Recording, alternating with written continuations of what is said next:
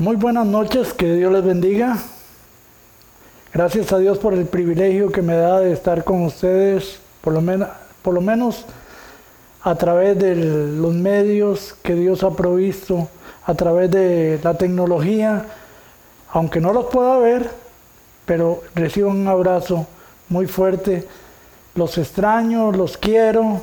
Han sido muchos años que hemos pasado juntos, hemos vivido cosas muy bonitas, otras tal vez no tan bonitas, como fue el tiempo del huracán, que estuvimos por allá comiendo arroz con salchicha y algunos de esos alimentos que se comen improvisadamente en esos tiempos difíciles. Pero bueno, gracias al pastor Efren y al pastor Edwin por la oportunidad que me da de compartir un pensamiento de la palabra de Dios. Quiero decirle que quiero someter a ustedes unos pensamientos que durante meses y meses he estado dándole vuelta, que tienen que ver con el arca del testimonio, con el arca del pacto, como usted le quiera llamar. Hace algún tiempo, todos nosotros nos vimos sorprendidos por este fenómeno que se llama COVID-19. Y hemos estado moviéndonos, en algunos casos, pero la verdad fue que este fenómeno nos hizo reinventarnos, ver cómo podíamos seguir haciendo iglesia de otra manera. Lo que en nuestro caso sucedió fue que nos vinimos para mi casa y comenzamos a transmitir desde acá con un pequeño teléfono y tratar de tener el rebaño lo más junto posible. Y ya han pasado más de 50 programas que hemos hecho para bendecir, para edificar, para consolar al pueblo de Dios. Y hoy me dan la oportunidad de estar acá, en mi casa nuevamente para compartir con ustedes, pero también sucedió algo que quería contarle a manera de introducción. Hace unos días atrás nos dijeron que ya podíamos, como en el caso de ustedes, regresar nuevamente a los cultos presenciales con todos los detalles que ya ustedes saben. Y nosotros estábamos muy emocionados, muy contentos, porque ya íbamos a volver a vernos, quizás no a abrazarnos, ni mucho menos a darnos un beso, pero a volver a vernos. Y ya teníamos todo listo, nos fuimos, acomodamos todo el equipo, montamos todo lo que había que hacer, y ese mismo día, un día antes de iniciar, nos dijeron que todo volvía atrás. Volvimos a la casa, pero cuando ya estábamos listos para irnos, en los días antes, para allá, Marjorie y yo comenzamos a pensar, hemos tenido un buen tiempo teniendo la iglesia acá. Esto era como tener el arca de Dios. Bueno, y eso se juntó al pensamiento y a lo que he venido dándole vuelta acerca del arca. Y me doy cuenta que el pueblo de Dios, por mandato de Dios, construyó un arca que estuvo en el templo, que estuvo en el tabernáculo. Ahí estuvo entre cortinas, entre paredes, en el lugar santísimo. Y todo era una bendición, era un lugar donde todo el pueblo venía y adoraba el nombre del Señor, donde la nube de Dios descendía, porque ahí estaba la presencia de Dios. Pocas veces usted encuentra en la Biblia que el arca salió de ahí. Y cuando salió, pasaron en 3 diferentes veces cosas muy diferentes. Es que el arca no era un fetiche, el arca no era algo mágico, que donde quiera que la pusieran, ahí había bendición. Parece que el arca, que es símbolo de la presencia de Dios mismo, tenía sus condiciones. Y las condiciones era estar en el lugar correcto, con la gente correcta. Hoy vamos a hablar de un tema que le hemos puesto por título, La bendición nos llega a casa. En el libro de 1 Samuel, para ir entrando en tema, en el capítulo 5 y en el verso 1, leemos que en un momento dado, el pueblo de Dios, dice el capítulo 4 de 1 Samuel, el pueblo de Dios se enfrascó en una batalla con los filisteos. Pelearon y ellos creían que iban a ganar, pero no ganaron, perdieron, salieron avergonzados. La Escritura dice que mandaron a sacar el arca del lugar donde Dios había dicho que la tuvieran y la trajeron. Sucedieron cosas bien interesantes ahí, que usted lo puede leer en el capítulo 4, en el capítulo 5. Dice la palabra de Dios que trajeron el arca y el pueblo estaba tan feliz estaba tan confiado porque creía que teniendo ahí esa urna con esos elementos, símbolo de la presencia de Dios, eso le asegura que hicieran bien las cosas ellos o las hicieran mal, ellos iban a tener victoria. Pero qué gran sorpresa, qué gran sorpresa. No sucedió así. Dice la Biblia que cuando traían el arca, el pueblo estaba feliz y gritaba, por todas partes se oía la algarabía del pueblo. Y el pueblo decía, bueno, esto es lo único que necesitamos, el arca aquí. Tan es así, y fue tanto el estruendo que dice que los filisteos entraron en terror. Y dijeron, ahora sí, esta gente nos va a vencer, esta gente va a acabar con nosotros porque el Dios de ellos ya está con ellos y no hay nada que nos pueda librar a nosotros. De todas maneras decidieron ir a la guerra. Oh sorpresa, la palabra de Dios dice que también fueron avergonzados una vez más. Y no solamente avergonzados, dice que murió tanta y tanta gente, más de 30,000 personas murieron. Y eso nos enseña lo primero que quiero compartir con ustedes, que el arca en lugar equivocado, con gente equivocada, puede ser un gran peligro. La palabra de Dios dice que cuando los filisteos capturaron el arca de Dios, la llevaron de Benecer a Asdod. Y aquí hay un detalle muy interesante. Yo me puse a pensar, Ebenezer es una palabra que para el pueblo de Dios tenía mucho significado, porque lo que significa es, hasta aquí nos ayudó Jehová. Alguien puso una piedra y dijo, hasta aquí nos ayudó Jehová, de una forma positiva. Pero ahora, para mí, Ebenezer es, hasta aquí nos ayudó Jehová. Se llevan el arca y se la llevan de Ebenezer a un pueblo pagano. Dice la Escritura en el capítulo 5, verso 1, que la llevaron hasta ahí, y dice el capítulo en adelante, que la metieron en un templo pagano. La metieron, dice que estuvo ahí 7 meses.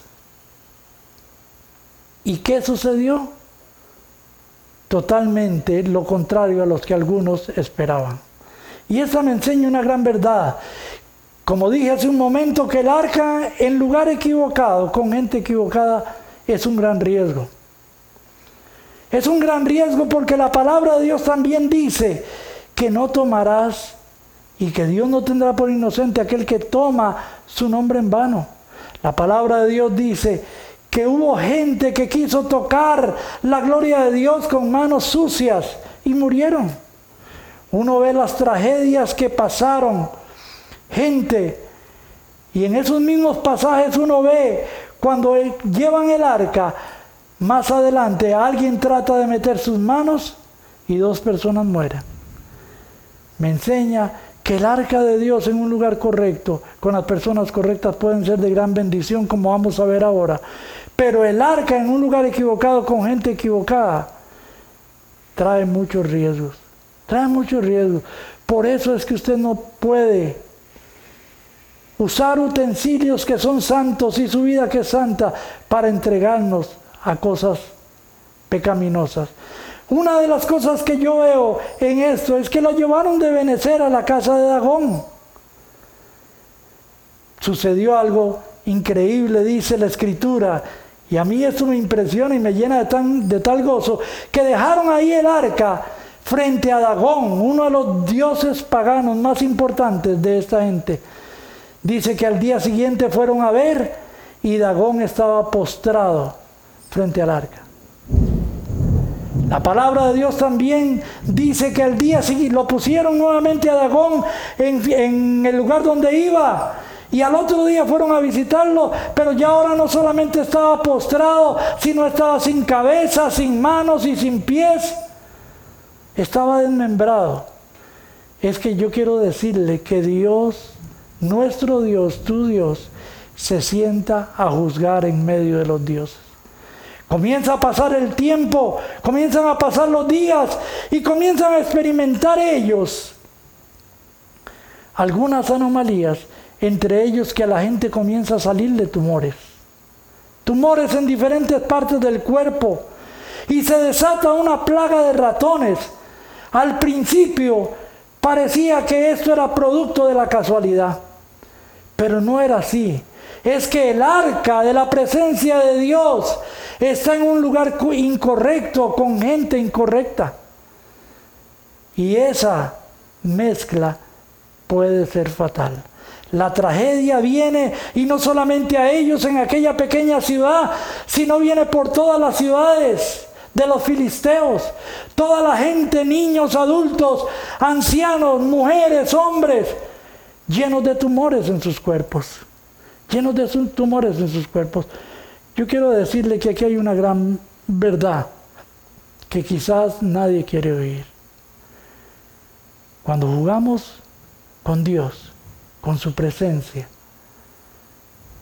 podemos nosotros ser testigos de tragedias, porque Dios no puede ser burlado. La humillación de sus falsos dioses, todo esto Dios lo puede cambiar para mal si estamos tomando las cosas de Dios como juego. Hay una de las cosas que a mí me llamó la atención, y es que la Escritura nos enseña que cuando la gente quiso burlarse de Dios, y estamos viviendo en ese tiempo donde la gente ha querido burlarse de Dios.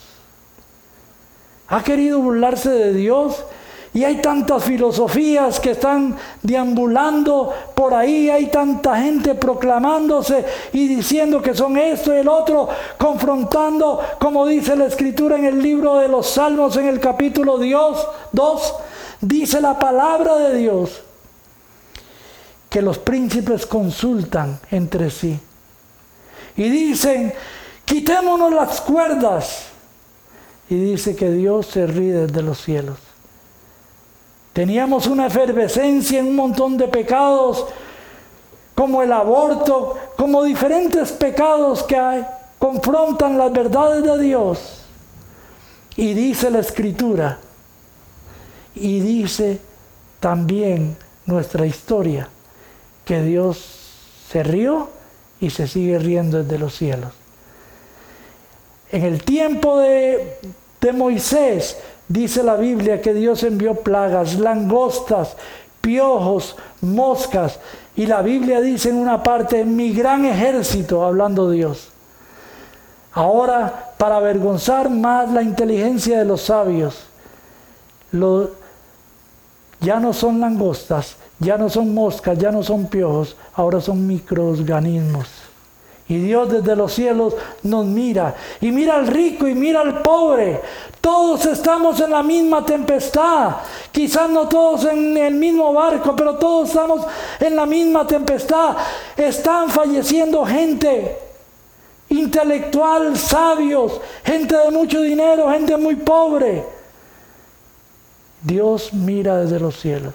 ¿Sabe por qué? Porque no se puede confrontar a Dios y salir ileso. Eso lo aprendieron muy bien estos filisteos. Y dice la Biblia que ya no sabían qué hacer. Al principio ellos pensaban que era producto de la casualidad quizás, pero después se dieron cuenta que algo diferente había en el pueblo, el arca de Dios. Y que el arca de Dios posiblemente estaba en el lugar equivocado, con gente equivocada, y les había traído gran maldición. Deciden llevar el arca a otro pueblo lejano, pero dice la Escritura que también los tumores y los ratones seguían azotando al pueblo. ellos deciden consultar con los príncipes y deciden enviar el arca nuevamente al pueblo de Dios. Maravilloso. Es que Dios se sabe defender solo. Dice la Escritura que consultan a los sabios y a los adivinos de aquel tiempo. Y los sabios y los adivinos, yo no sé cómo, pero dice la Escritura que comienzan a aconsejarlos. Dice, ustedes tienen que mandar lo más antes posible el arca. Tienen que mandarla en un carro nuevo. Y tienen que mandar una ofrenda por expiación. ¿Y cuál debe ser la ofrenda? Bueno, de acuerdo a los príncipes, van a ser tumores de oro y ratones de oro. Y van a enviar el arca en un carro nuevo. Y van a poner una caja donde van a poner ahí los tumores de oro y los ratones. Una gran cantidad en peso de oro para enviarlo como ofrenda de expiación. Dice la Escritura que, como dato curioso, aquellos hombres le dicen, no va a ser con bueyes, va a ser con una yunta de vacas. Pero además de eso, van a ser vacas que tengan becerro. Y van a dejar los becerros aquí y van a poner las vacas junto con el medio que iba a transportar el arca y las van a dejar ir. Era una prueba de que si Dios estaba en el asunto, obviamente si hay animales apegados a su mamá son los becerros, y si hay madres apegadas a sus hijos son las vacas. Yo no sé si usted ha visto con tanta furia una vaca recién parida, y casi que cualquier animal defiende sus terneros. Dice la Escritura, y a mí me parte el corazón porque dice que las vacas iban gritando por el camino, pero no se devolvieron. Se fueron caminando como guiados por la mano bendita de Dios hasta que traspasaron las fronteras. Y entonces mi segundo punto es el arca en lugar correcto con gente incorrecta. En el libro de 1 Samuel capítulo 7, verso 1 y verso 2, nos habla de que llegaron las vacas, llegó el carruaje, llegó el arca, llegaron los presentes de oro, aquella gente. Y dice la Escritura, leo para ustedes, vinieron los de Kiriat Jearim y llevaron el arca de Jehová y la pusieron en la casa de Abinadab, situada en el collado. Y santificaron a Eleazar, su hijo, para que guardase el arca de Jehová. Desde el día en que llegó el arca a Kiriat Jearim, pasaron muchos días, 20 años. Y toda la casa de Israel se lamentaba en pos de Jehová. Ahora tenemos el arca ya en el lugar correcto.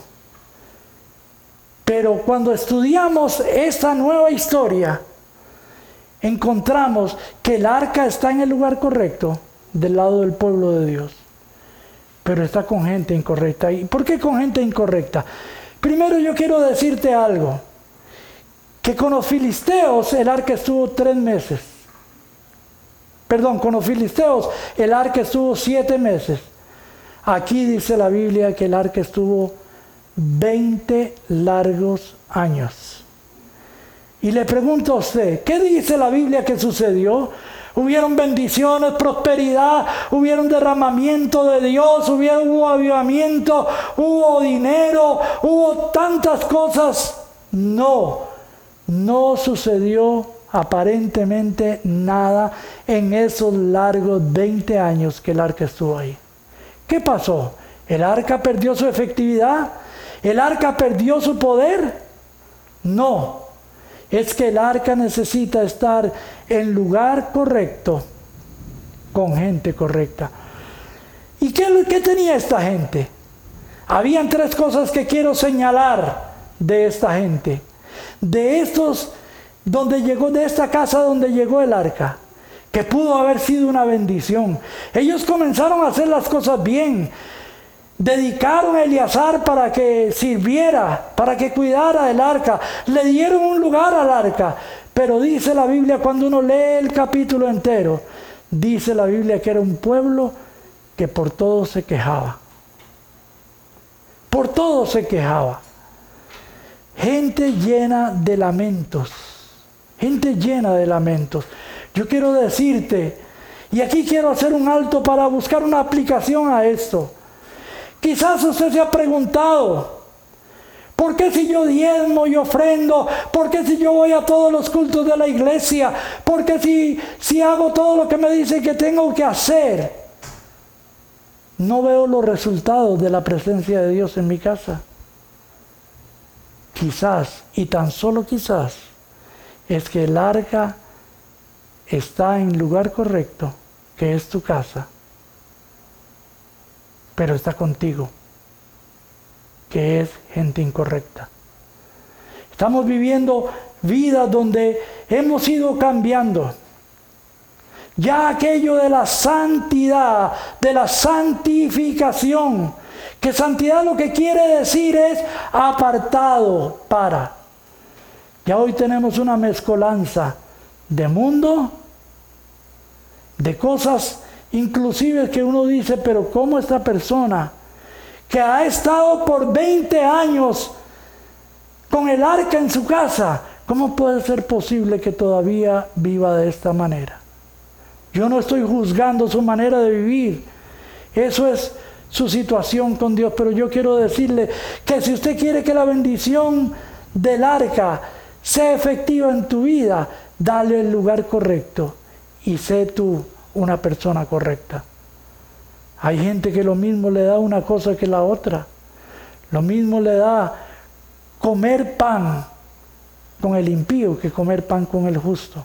Esta gente no solamente era una gente llena de queja, sino que dice la Biblia que habían por lo menos 2 dioses paganos en medio de ellos. Uno era Astarot y el otro era Baal.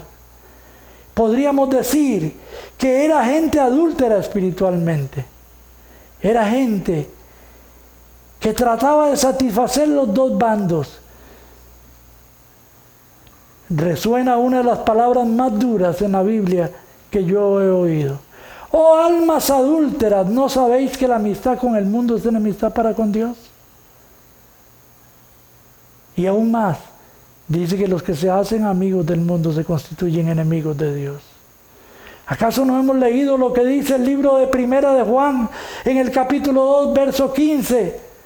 Cuando dice la Biblia, no améis al mundo ni las cosas que están en el mundo, porque el que ama al mundo, el amor del Padre no está en él. Hoy se han levantado quizás no dioses con estos nombres como Astarot o Baal, pero se han levantado otros dioses con otros nombres. Que yo quiero decirle que no hay nada nuevo, es que simple y sencillamente han cambiado de nombre. No sucedió nada. No sucedió nada por el lamento, por la queja. No sucedió nada por el adulterio espiritual. No sucedió nada en 20 años.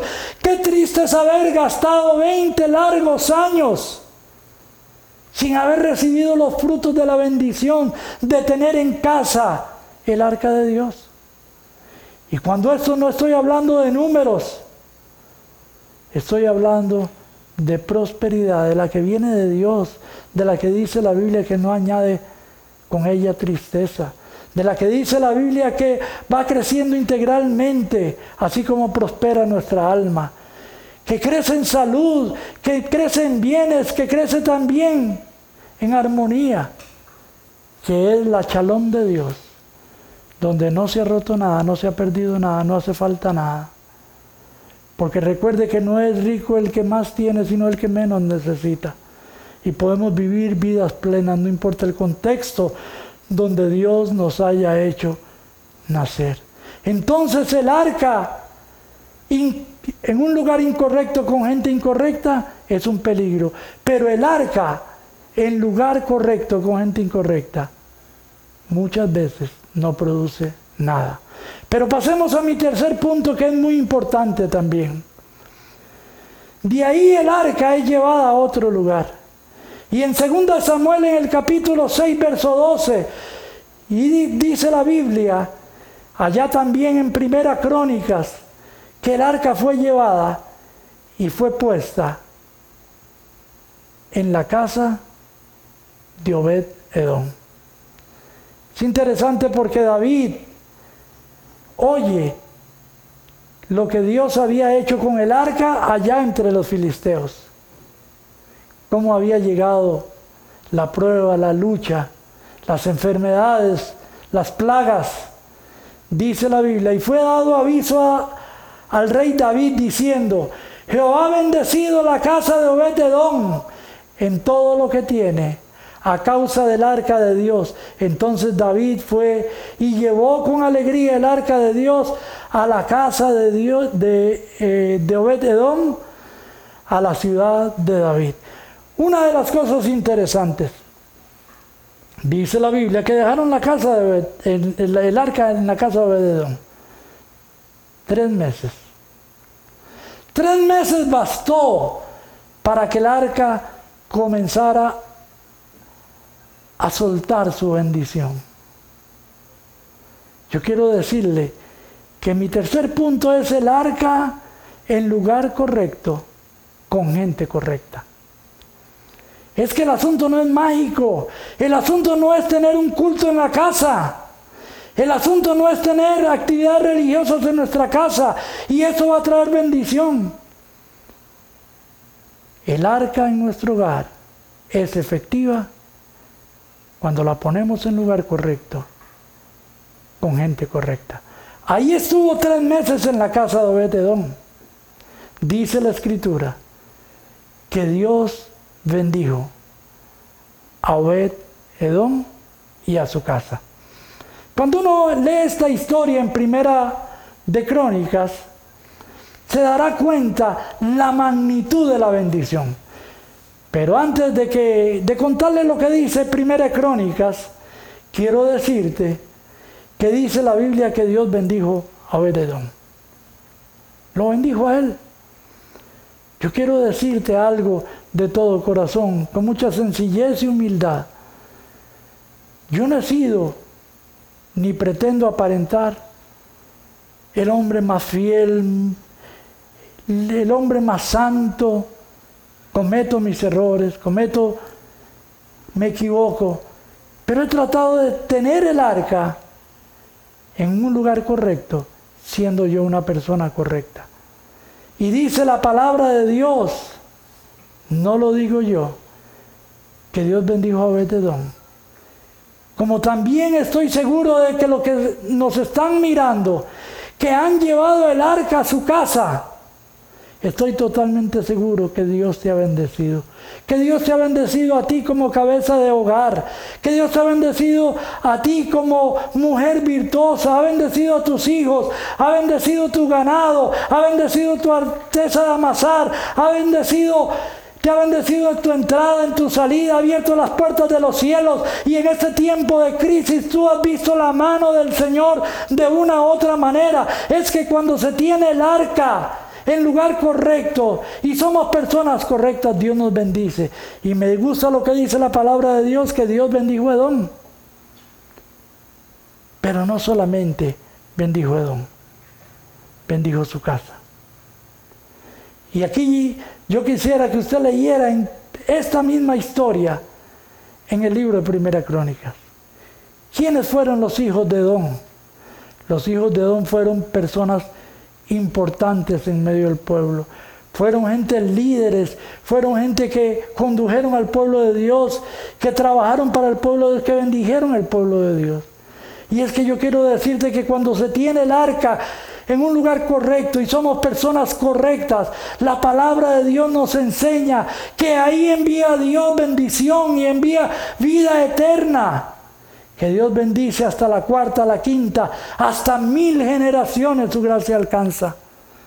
Yo quiero decirte que como yo he contado en algún momento, mi abuelo al cual no conocí, porque murió antes de que yo naciese, un día decidió traer el arca a su casa. Siendo el panadero y sentado en el corredor, en la marquesina de su casa, después de haber horneado mucho pan, se sentaba a refrescarse ahí para después darse un baño. Me cuentan mis tíos y me cuenta mi familia que pasó un hombre ahí al frente de su casa y le habló del Señor. Le habló de eso que simbólicamente estamos hablando, de traer el arca, de invitar a Jesús a su casa.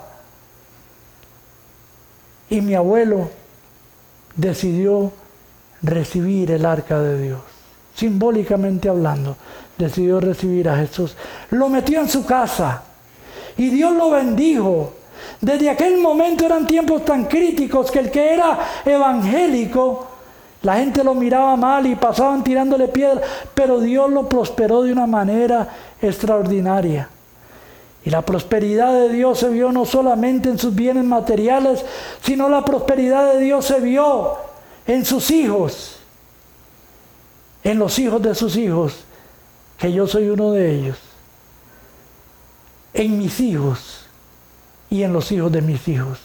Ve usted cómo traer el arca al lugar correcto, a la casa correcta, de personas correctas, de personas que no son perfectas, que nos equivocamos y que hemos cometido errores en la vida, pero tratamos de vivir para Dios. Dios bendijo no solamente Don, bendijo su casa, bendijo todo lo que tenía y bendijo sus generaciones. Entonces hemos hablado del arca en un lugar incorrecto, con gente incorrecta, muy peligroso. El arca en un lugar correcto, con gente incorrecta, inefectiva. Pero el arca en un lugar correcto, con gente correcta, sumamente efectiva. Y hace prosperar. Podríamos contarle 1000 testimonios de esto. Cómo Dios derrama su bendición. Cómo cuando tratamos de ser personas correctas y tener el arca en el lugar correcto, trae bendición. Y bendiciones que nos sorprende. ¿Qué nos sorprende? Ese Dios. Y ustedes conocen de esto. Y una de las cosas que Dios ha mostrado en este tiempo de crisis es que Dios ha cuidado de su pueblo. Dios ha cuidado de su gente.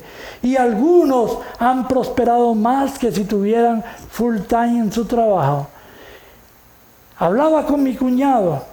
Mi cuñado vive allá en Puerto Rico.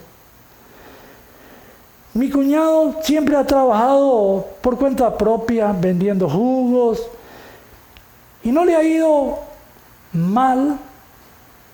No ha sido una prosperidad rampante, no sé.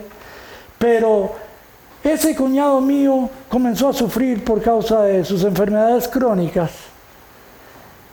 Prácticamente tuvo que abandonar su trabajo. Porque no puede trabajar. Lo operaron, ha tenido diferentes circunstancias adversas en cuanto a la salud. Hablando con mi cuñado acerca de la crisis, un hombre que ha sido fiel a Dios, que entregó su vida a Cristo hace más de 40 años y ha sido fiel a Dios. Dice él y me decía, mire, yo tengo que darle gloria a Dios, porque nunca he sido más próspero que en este tiempo de crisis. ¿Puede usted creer eso? Yo solamente puedo pensar que eso sucede cuando el arca está en un lugar correcto, con gente correcta. Y no necesita tiempo. Donde Obed-Edom, dice la Escritura, que bastaron 3 meses. 7 meses con los filisteos fue un total y absoluta prueba. 20 años con aquella otra casa, nada sucedió. Pero ahora 3 meses bastaron. Tan es así, y fue tanta la prosperidad, y con esto quiero ir cerrando, que dice la Escritura, que fue tanta la prosperidad que llegó a oídos de David. Y David, que tenía mucho temor de llevar el arca nuevamente hacia las tiendas, hacia el templo, hacia el lugar de donde debía estar. Dice la Biblia que llegó a oídos de David que Dios había prosperado muchísimo a Obed-edom, a sus hijos, a sus propiedades, que David dice hay que traer el arca nuevamente para acá. Hay que traer nuevamente el arca para acá. Y dice la Escritura que la llevaron con cánticos, la llevaron con alegría. Nuevamente el arca vuelve a estar donde debería estar. Y dice la Biblia que ahí donde debería estar, dice la Escritura, que Dios, cuando el arca está ahí, habla a David y le dice: así fueron sometidos los filisteos y no volvieron más a entrar en el territorio. Ya el arca está en el lugar correcto, en la casa de Dios. Y Dios le dice a David que los filisteos nunca más volvieron al territorio de Israel. Y la mano de Jehová estuvo contra los filisteos todos los días de Samuel. Y fueron restituidos a los hijos de Israel las ciudades que los filisteos habían tomado a los israelitas, desde Ecrón hasta Gat. E Israel libró su territorio de mano de los filisteos, y hubo paz entre Israel y los amorreos, y juzgó Samuel a Israel todo el tiempo que vivió.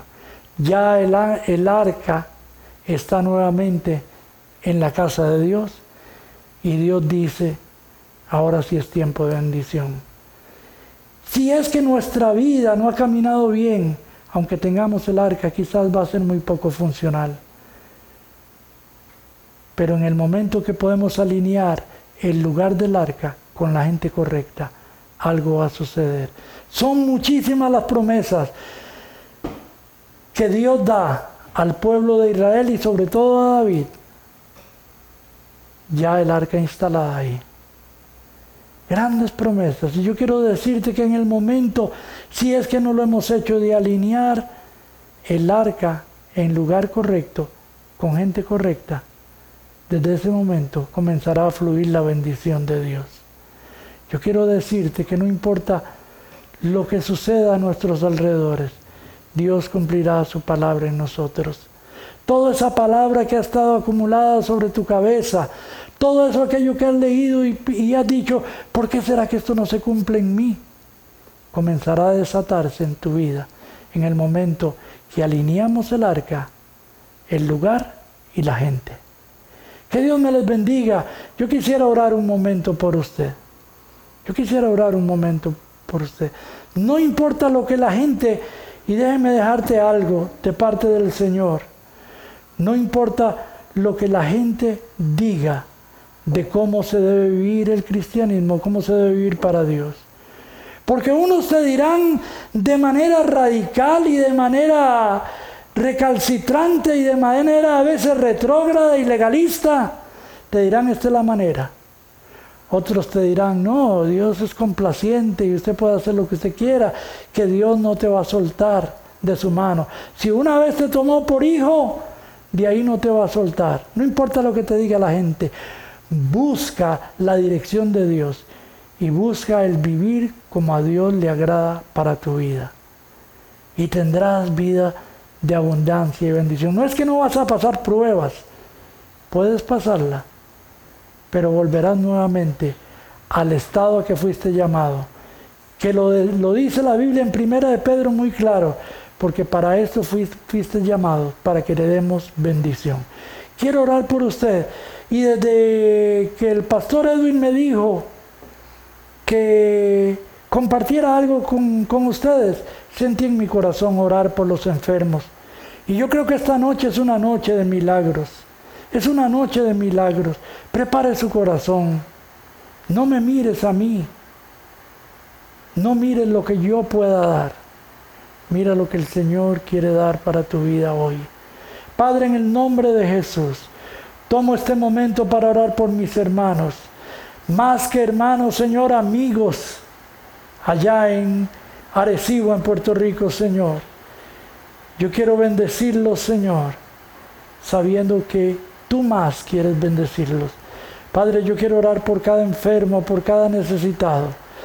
Oh Señor, así como hemos visto, Señor, en estos últimos días, milagros extraordinarios y sobrenaturales, Señor. Queremos ver, Señor, los testimonios que glorifiquen y honren tu nombre, Señor, allá en Puerto Rico. Que esta noche sea una noche significativa, Señor, donde tú abras los cielos, Señor, y derrames bendición hasta que sobreabunde. Señor, toca, Señor, cada cuerpo. Señor, toca cada cuerpo, Señor. Toca cada cuerpo, Señor. Mira, Señor, este pequeño tumor, Señor, que está alojado en la glándula pituitaria, Señor. Deshácelo, Señor, ahora mismo, en el nombre de Jesús. Oro, Señor, por problemas de cáncer en la próstata, Señor, por problemas de cáncer en el páncreas, en el estómago, Señor, en el hígado, Señor. Señor, problemas de la sangre, Señor. Oro, Señor, para que la sangre sea limpia, Señor, ahora mismo, y que la presión sanguínea vuelva a sus niveles normales, que el azúcar, Señor, de la sangre, y que cada uno, Señor, de estos órganos internos, como el páncreas, produzca, Señor, la insulina necesaria para vivir una vida, Señor, equilibrada. Padre maravilloso, los huesos, Señor, los cartílagos, Señor, en el nombre de Jesús, toda osteoporosis, Señor, en el nombre de Jesús, que se vaya de los huesos, Señor, que se vaya, Señor, de los huesos toda artritis, Señor, toda degeneración, toda malformación congénita, Señor, en el nombre de Jesús. Todo problema, Señor, en el sistema digestivo, Señor, en la garganta, en los ojos, Señor. Devuélvenos la vista, Señor, al 2020, Señor. Padre maravilloso, haz milagros, haz maravillas, Señor. En el nombre de Jesús, Señor. Mira ese problema de la tiroides, Señor, que esta persona está teniendo, Señor, en el nombre de Jesús. Visítale, Señor, tócale, tócale. Pero también ahora yo vengo en contra de toda malicia espiritual, Señor, de todo espíritu, Señor, de demencia, de locura, de todo espíritu de ansiedad, de todo ataque de ansiedad, Señor, de todo espíritu de ruina, Señor. Padre, en el nombre de Jesús, de todo espíritu de muerte, Señor. Rompemos, Señor, con toda obra del enemigo, Señor, porque escrito está: el Dios de paz aplasta en breve a Satanás. Que se vaya afuera, Señor, que se vaya afuera, Señor, que se vaya afuera. Señor, mira este hogar, Señor, que serpientes ardientes, Señor, los han rodeado, Señor, y se han metido en sus casas, Señor. En el nombre de Jesús, levántate, Cristo, Señor, en un estandarte que te podamos mirar, Señor, para ser librados. Padre maravilloso, toda obra del diablo, Señor, toda obra del diablo, Señor, se rompe ahora. Todo espíritu de hechicería, de brujería, toda influencia, Señor, del enemigo, toda enviación, todas palabras, Señor, negativas y de maldición que se haya enviado sobre familias, Señor, que nos estén viendo, Señor, en este momento, se van, Señor, se rompe, Señor, se rompe, Señor, se rompe, Señor. Todo lo que otros, Señor, procuraron en contra nuestra, Señor, se vaya, Señor, de los hogares. Ni siquiera decimos que se devuelva a la persona que le envió, porque tú tendrás misericordia de ella, Señor, pero tú librarás a tu pueblo. Señor, suple las necesidades, Señor. Oramos, Señor, en el nombre de Jesús, por aquellos que están en los hospitales, por aquellos que están, Señor, en el nombre de Jesús, padeciendo, Señor, este virus en su cuerpo. Dios maravilloso, levántales ahí donde están, Señor. Levanta a nuestros familiares, Señor, guárdanos, guarda a tu pueblo. Oramos, Señor, por tus siervos, por tus hijos, por las iglesias, por la obra tuya, Señor. Que tú levantes, Señor, tu nombre sobre toda circunstancia adversa. En el nombre de Jesús. Padre, oro por esa persona, Señor, que está teniendo problemas en la piel, Señor. Señor, toda psoriasis, Señor. Todo problema que los médicos no han detectado ni han encontrado cura, Señor, en el nombre de Jesús, esta noche sea una noche de milagros en favor de ellos. En el nombre de Jesús de Nazaret, sea así, lo declaramos como hecho, en el nombre de Jesús. Amén, amén. Muchas gracias por haber compartido este tiempo conmigo, es un tremendo honor. Muchas gracias nuevamente a los pastores por tenerme en cuenta y darme este gran honor. Que Dios me les bendiga mucho y esperamos vernos por Facebook. Saludos a toda esta gente, saludos a los intercesores allá en Arecibo, gente que me han enseñado muchísimo a buscar de Dios. Saludos, Señor, a todos los pastores, a todos los que están haciendo los trabajos de video. Quiero felicitarlos, no quiero dejar pasar este momento. Gracias por estar contribuyendo con el reino de Dios. Cada mensaje, cada oración, cada palabra, cada predicación ha sido un bálsamo, ha sido agua fresca para las gargantas sedientas. Que Dios me les bendiga y esperamos encontrarnos en otro momento.